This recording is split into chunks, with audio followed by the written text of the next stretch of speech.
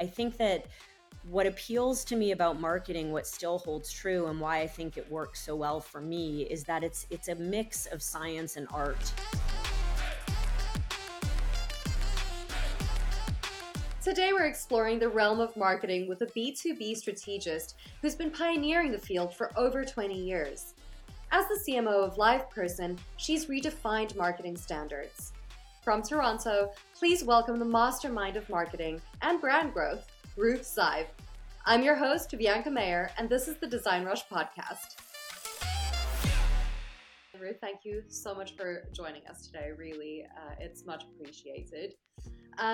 So just starting off, I want to talk a little bit more about your background and career. So you've also had quite the run in marketing. How did you end up as the CMO of LivePerson, and when did you figure out that marketing was your thing? Yeah, I'm still not sure marketing is my thing. It's a journey. You've got to keep an open mind. But I think like a lot of marketers, I didn't follow an expected path necessarily. I did a master's of social work. I worked in nonprofit for about a decade, doing mostly fundraising and marketing. And I always knew, I was always told, let's say, that I was a good writer. And so while I was in my nonprofit job, a colleague of mine in the software world reached out and asked if I would do some freelance writing for them. And I started doing that, and I more so caught the software bug. I was very enamored with the fast pace of software and the energy and excitement around it. And so I stopped working in the nonprofit world and got sucked into the world of B2B enterprise SaaS. I had my own agency for a while, and most of my customers were software technology customers, and then eventually ended up in-house in a leadership role, not as CMO, but in-house at one of my clients. And pretty quickly, through a set of unexpected circumstances, made my way to the CMO spot. I definitely didn't set out to be a CMO. That wasn't like a mission or a thoughtful exercise that I undertook. I think that what appeals to me about marketing, what still holds true and why I think it works so well for me, is that it's a mix of science and art. And I over-index, I think, on the science side. I love that today digital marketing in particular is data informed and metrics driven. We can measure everything. I love that. It's very validating to know that your investments are paying off. But then I also love the creative. I still have that writing sensibility and that appreciation for storytelling. And so, I love that you can move people or make them laugh. And so I think that's, for me, what really works in marketing. And then, of course, I'm still in tech, and even though LivePerson is not a startup, it has that startup DNA, that it's very fast-paced, very nimble, and I love that. I love that you can, take big swings and iterate, and it's exciting to market in that kind of environment.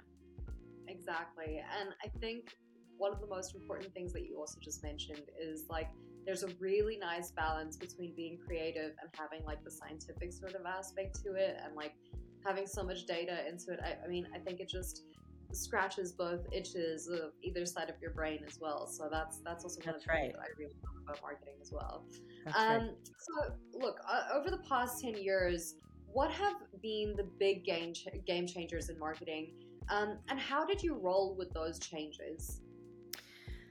Yeah, I mean, it's very, like I said, fast moving in the tech space, but certainly marketing in general. I think I'm old enough that I remember, buying ads and, that being a primary strategy for marketing. And I think that's all changed. Everything so much, the vast majority of what we do today is very digital. Especially in B2B enterprise SaaS. And I think the ultimate game changer goes back to what I said before, that it can all be measured. You used to have to do a lot of market research and surveying to understand the impact of your investment. But today you can just look at the metrics, the click-through rates, the conversion rates, everything is kind of cookied, and although that's changing, but you're still able to really measure what you do. And I think that allows us to make smarter, better decisions about how we invest, what we invest. So I think for me, that was the biggest game changer. And right about when I decided to move out of nonprofit and into this world of tech is when all of that was really moving.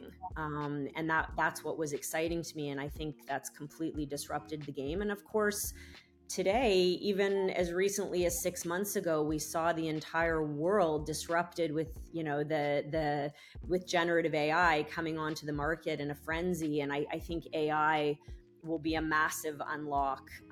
You think about the internet of 20, 25 years ago and how that changed the game. And I think this is similar. And I think we're going to see we're at the very beginning right now. And I think with my team a lot about how we integrate this technology into our day to day. But I think that will be a major, major game player. So now, before LivePerson, you were with Blueprint Software Systems and ADA, plus a whole bunch of other top roles. How would you say those gigs shape the way that you're handling things at LivePerson now? So Blueprint and ADA were both earlier stage startups when I joined, and LivePerson when I joined was an established, 25-year-old public company. But I took a lot of learnings from those early experiences and brought them to Blueprint, to LivePerson.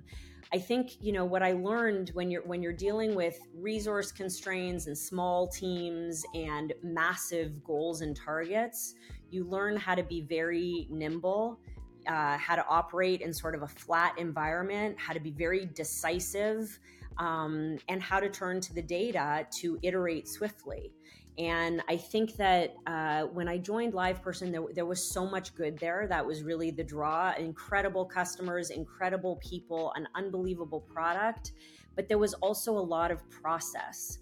And in some cases, a lot of unnecessary process. And so I think I've tried to, flatten the process, simplify the process, simplify the goals and targets, articulate what those are with clarity, and assign to them measurable outcomes so that everybody sort of understands what we're chasing. And that's a very startup-y kind of muscle to flex. So I think that's what I brought to the table at LivePerson. And of course, we have to do that at scale because the numbers are bigger, the teams are bigger, the product is bigger. So I think that those were the biggest lessons learned. I learned a lot in those two experiences as well about building high-performing teams. And one of the more gratifying parts of my job as a CMO is building high-performing teams, helping people to learn and stretch and to get outside of their comfort zone. And so I'm really grateful for those experiences, and I hope that I'm bringing the best of those experiences to what it is I'm doing with my team at LivePerson.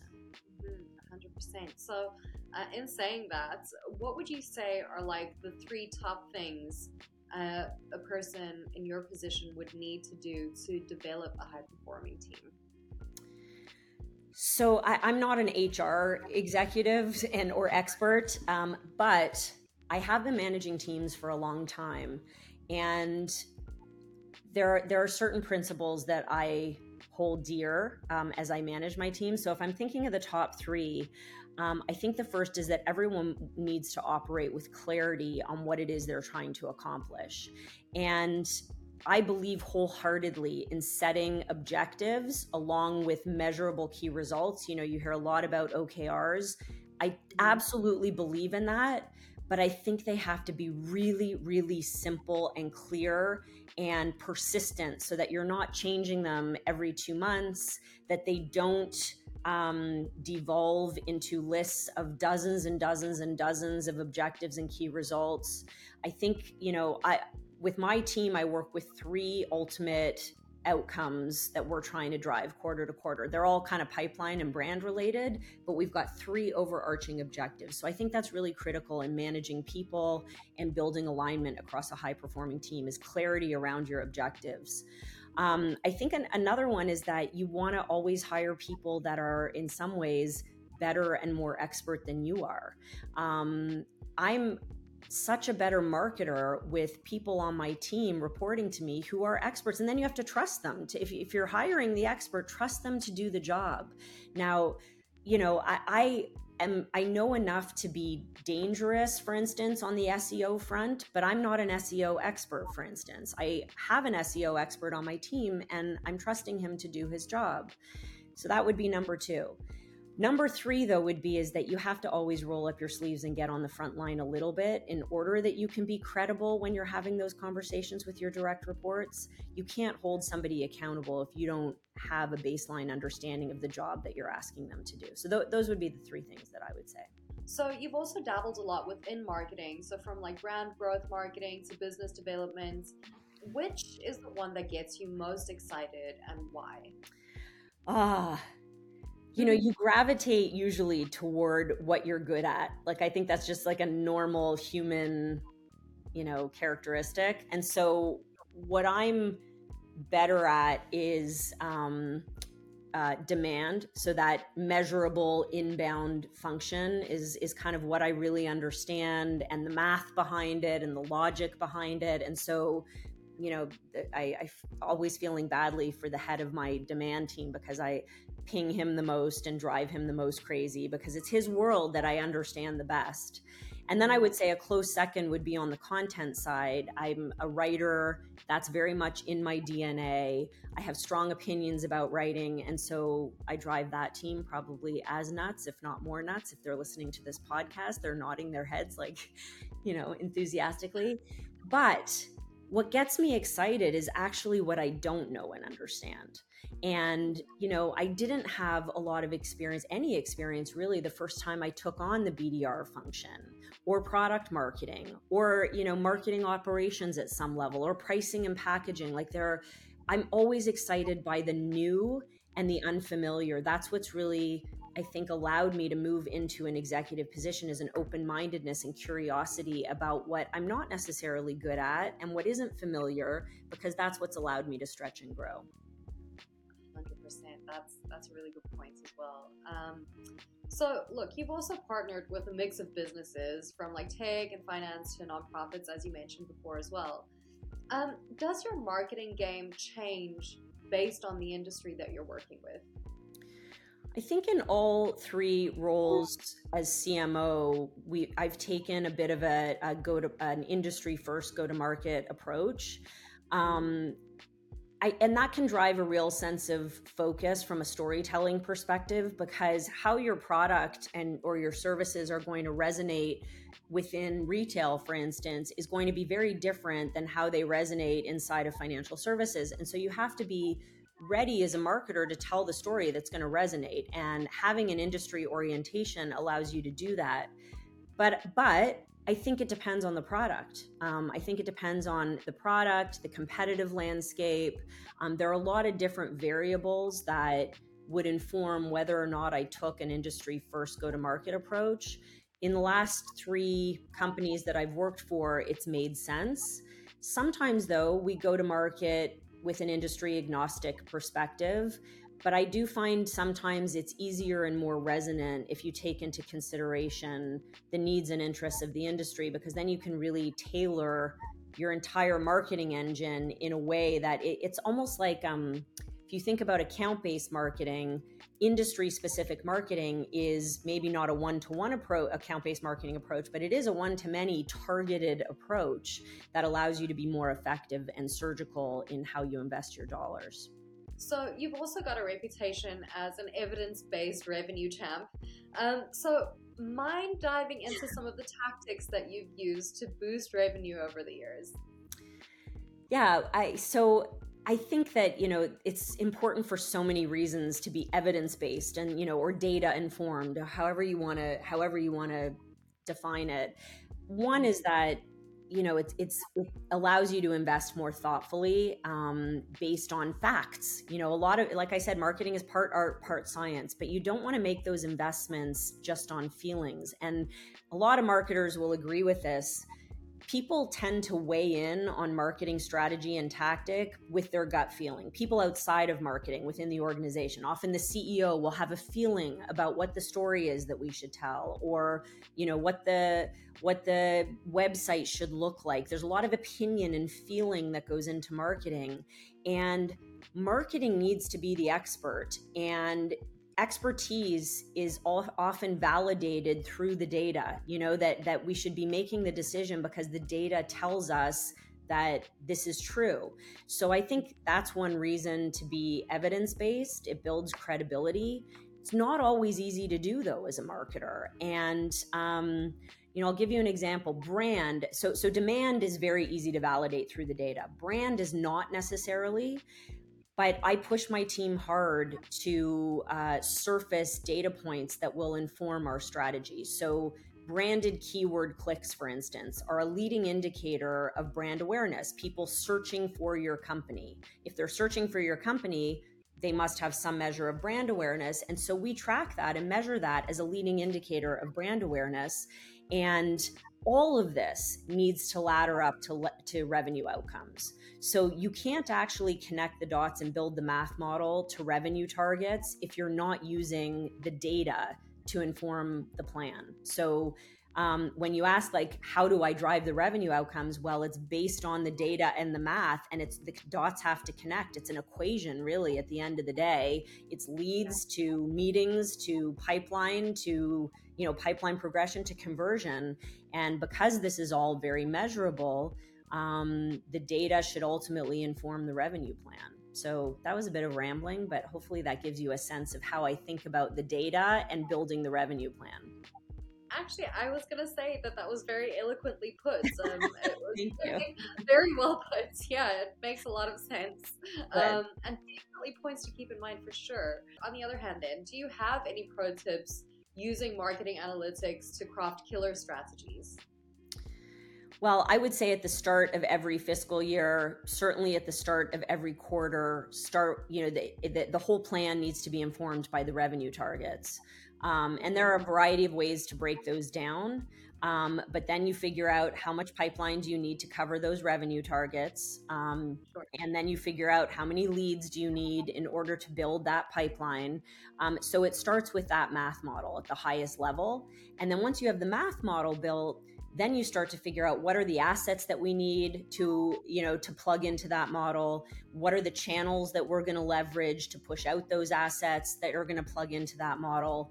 And then you associate the costs. So that's kind of how I start the year, and my team starts the quarter, is that we build out the spreadsheets based on that model, and everything ultimately ladders up to those revenue outcomes. So a pro tip would be start with the math model. Like, use the data as the starting point. Don't just do an event for the sake of an event. I say to my team all the time, if sales is asking you to take on a new initiative, and by the way, I very much believe that marketing's job is to service sales, to provide them with pipeline, to cover their number. But sales will often ask for a lot of things based on their own gut feelings. And we need to hold everyone accountable to the pipeline outcomes of those investments. So I will often say, okay, great, they want to do this webinar or this event or create this asset. How much pipeline are they signing up to generate once we've delivered for them? Yeah, exactly. That's a good point. So I was also just going to say that spreadsheet that you guys set up must be worth gold, honestly. We come back to it regularly. Yeah, sure, exactly. So as we know, and getting back to a little bit of AI, obviously that's been like the talk of the town, especially over the last half year. What discussions do you think we need to have about AI's potential pitfalls? Yeah, I mean, that's a very loaded question. We could spend another hour on just that. We talk about that a lot at LivePerson. I host a podcast, Generation AI, where we talk about that a lot. But I'll say this, it's been fascinating the last 6 to 9 months.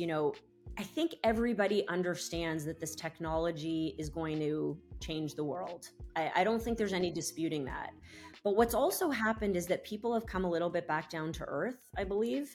And there's some trepidation, and people are sort of taking a beat and they're like, wait a minute, I know this is important. I need to understand it. It will probably eventually be something that I'm using, but I'm not yet ready to make a big, massive investment. I want to take some thoughtful baby steps. And that's where I think the temperature is right now. And what we feel at LivePerson is that, based on our market and the customers that we serve, and we serve very large enterprise brands. And I think that our point of view is that the AI is important, generative AI is important, but ultimately it's about the conversation. People communicate through conversation. Relationships are built through conversations. Brands build loyalty with their customers and grow their base of prospects through conversations. And before the availability of this technology, it was hard for brands to sustain the volume of conversation that they needed to engage in a meaningful way. Instead, customers are put on hold. They're meant to wait, or they receive, email tickets with a note that they'll be followed up in 3 days, or they have to wait in lines in person to return something. It's very hard for brands to scale and sustain a level of intimacy through conversation. But that's all changed. Generative AI really unlocks that opportunity in a meaningful way and allows brands to have these conversations, if they're using the right vendor, safely and thoughtfully at scale. And that's really what LivePerson is allowing their customers to do, that they can take those baby steps in a safe and thoughtful way, because we know that this technology is new, it can hallucinate, there are ethical considerations, there are compliance considerations. So everybody wants to dip their toe, and they want to be set up to succeed long term. They want to be able to scale conversations in a meaningful way, but they want to do it safely and responsibly. So that's how we're thinking about it at LivePerson. 100%. That actually, yeah, that's a really good way to put it as well. So, okay, let's just circle a little bit more to your current role and the projects that you're working on or have been working on. So it's been a year since you hopped on board with LivePerson as a CMO. Have you had any standout moments or hurdles so far? Well, there's no doubt that the emergence of generative AI just shook the world, and we happened to operate in, like, we were about AI before this happened. Our customers were using our platform to build automations, before OpenAI or these other generative AI vendors came on the scene. So I think what happened for us is that a lot of what we were already talking about, a lot of what we were working on with our customers, suddenly became part of, the mainstream narrative. And everybody from my, I've said this before, from my 19-year-old son to my 75-year-old mother, suddenly became aware of the power of AI. So on the one hand, as a marketer, that was an opportunity for us, because we no longer had to explain what we do or, convince people that this was an opportunity.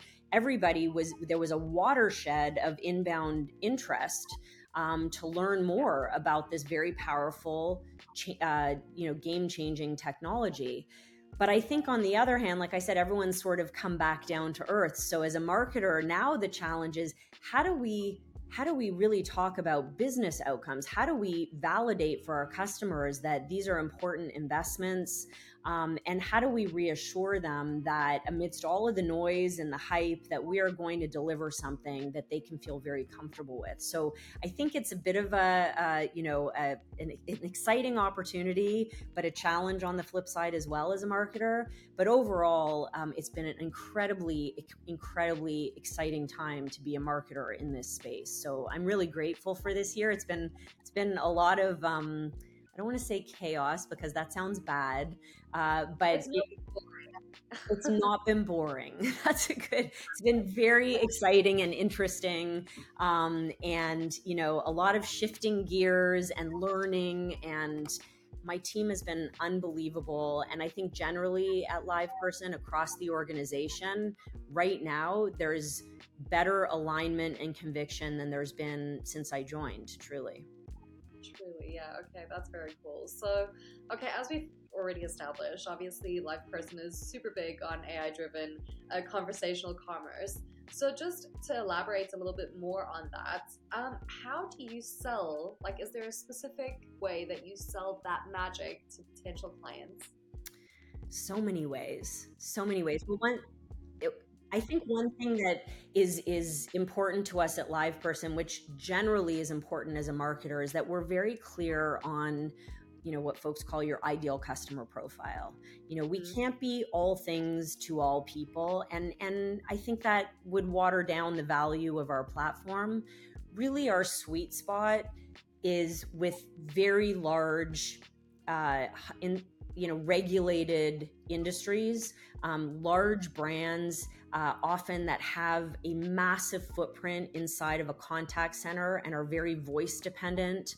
That's where we're really able to have the greatest impact. And so understanding our superpower and our strength and who our ideal customer profile is really the starting point for our go-to-market positioning and messaging.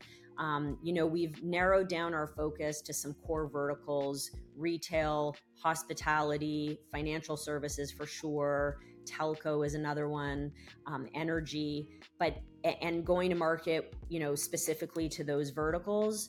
I think the more that we can be focused on our ideal customer profile, the more impactful our message, the more impactful our product. So I think that's how we take this message to market, is with that type of brand in mind versus, more of a spray and pray approach for the masses. So I think also this is a really good time to mention and just to say massive kudos to LivePerson for snagging some super cool awards this year, especially that Golden Stevie or that Gold Stevie, right? So I want to know, how did marketing play into these wins? So you never, market with an expectation that you're going to win awards. I have a great PR team who helps to make sure that these awards are on our radar and that we're, being considered when it makes sense.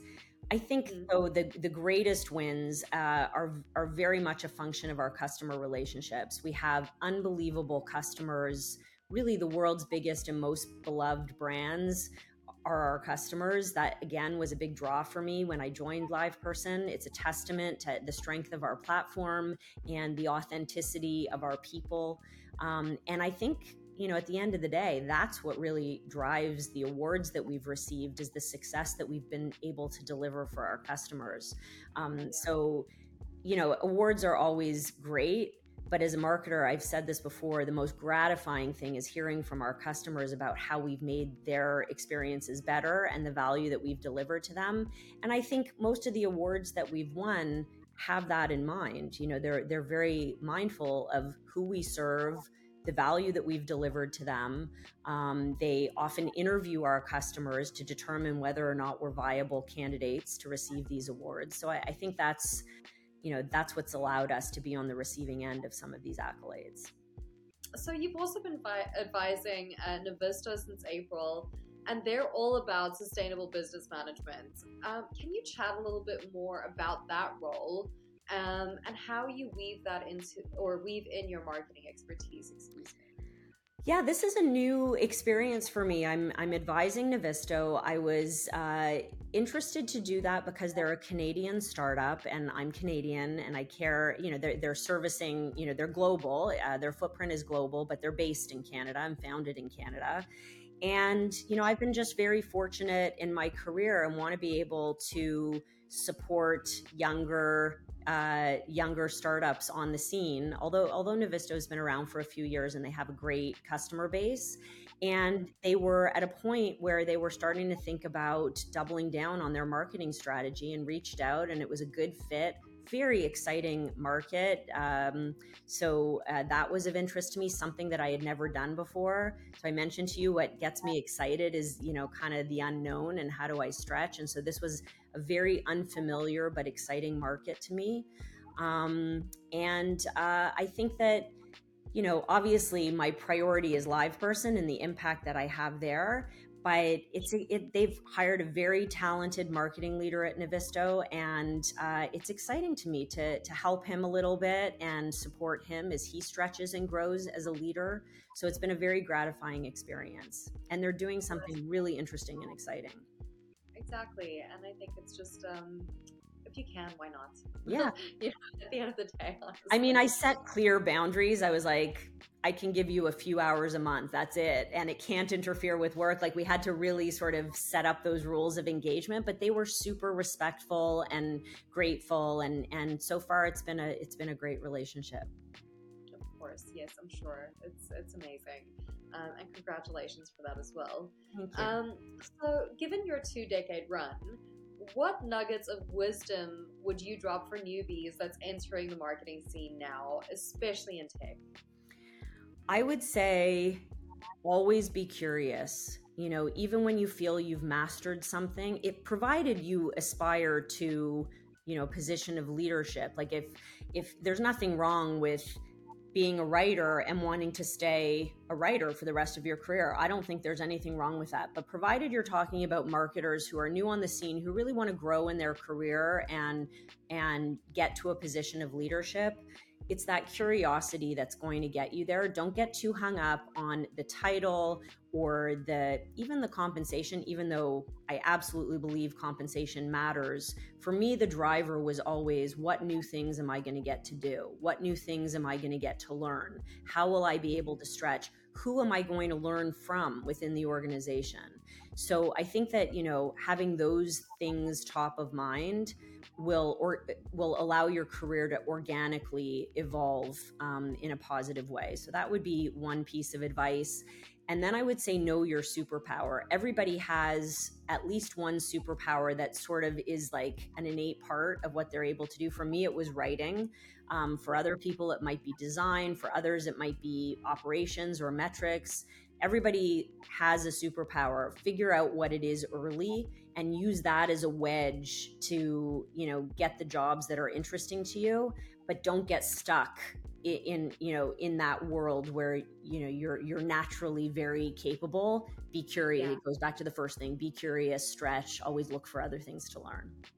Exactly, because you never know what you're going to find, right? That's right. Oh, and one more. Turn to the data to inform your strategy. I feel like we're bringing the whole conversation full circle. That's okay. That's perfect. I mean, if that is actually really good advice that you're giving as well. Like, it's right. I mean, we're looking at the data, we're seeing the results, and there we know where we can fine tune it. So that really is, I think, like you said yourself, a very big part of marketing. So as we're starting to wrap up now, what's brewing for LivePerson's marketing in the near future? So we have a very exciting product launch coming in the next few months, and my team is very much aligned in service of that launch. We're bringing to market, I think, a game-changing suite of analytics and insights solutions that will draw from the value of generative AI and will arm large brands with what they need to run their business when it comes to conversational AI. So I am very excited about that. There's a lot of opportunity on the horizon. We continue to make investments in generative AI. But right now we're focused on this launch, which will take place in November. Lots of information coming on the LivePerson website. And in the near term, that's what's most top of mind for us. Always looking at how we can deliver pipeline. 100%. Yeah, that's super exciting. Now, finally, Ruth, with all of this talk around generative AI and AI tools, do you have any predictions on where digital marketing is headed? That's a great question. I'm not usually good at making predictions. I do think that jobs are going to change, and that that's maybe a a provocative statement, although, I'm sure everybody is thinking about that. I don't know that jobs are going to go away, but I think jobs are going to change. So as a writer, I would hope that writers start to lean in more to the power of generative AI to even like get them started in a writing exercise. We no longer have to write those drafts necessarily for all things that we do. The drafts can be automatically generated from great information. So I think that we're going to see jobs like writers, designers change. I don't believe they're going to go away. I think you will always need a person, taking that starting point, that draft, and turning it into something resonant and beautiful and powerful, tailored, personalized to your audience. At least over the next few years, I think that's going to be the case. But I think it's really important that marketers start to familiarize themselves with how these capabilities can help them to be more efficient, more effective, and how their jobs can be improved as a result. Exactly, and just streamline processes. To be honest, I think that's what we're That's mostly right. doing these days. Is Absolutely. it really helps with productivity, and it still needs people. It still needs us, writers, editors, everybody to still check that content and fine tune it to your own voice and style and everything. 100%. We do this fun thing on the podcast that I host, Generation AI, where for every guest we write an AI generated, or we have AI generate a song at the start of the podcast all about the guest, which is very cool. But I will say none of these are songs that we would ever listen to. No, of course not. So it's like been very reassuring to me that, songwriters will still have their jobs, is my suspicion. So Exactly. I might steal that from you, actually. That sounds like as long a as lot we're of fun. as long as we're credited, go right ahead. Of course, of course. Yeah, we'll definitely do that. Ruth, thank you so much for joining us today. Really, really, I deeply appreciate it. And this was great, really. Thank you so much. Thank you so much for having me. This was a pleasure. It's great. It's great to meet with you, chat about the things that are near and dear to my heart, and I hope people will enjoy it. And that's it for today's episode. If you're looking for an AI or software development company for your next project, we're here to help. Visit designrush.com/marketplace. Our marketplace offers a curated selection of agencies that can provide the solutions you need to turn your dream project into a reality. Again, I'm your host, Bianca Mayer. Stay curious and join us for the next episode.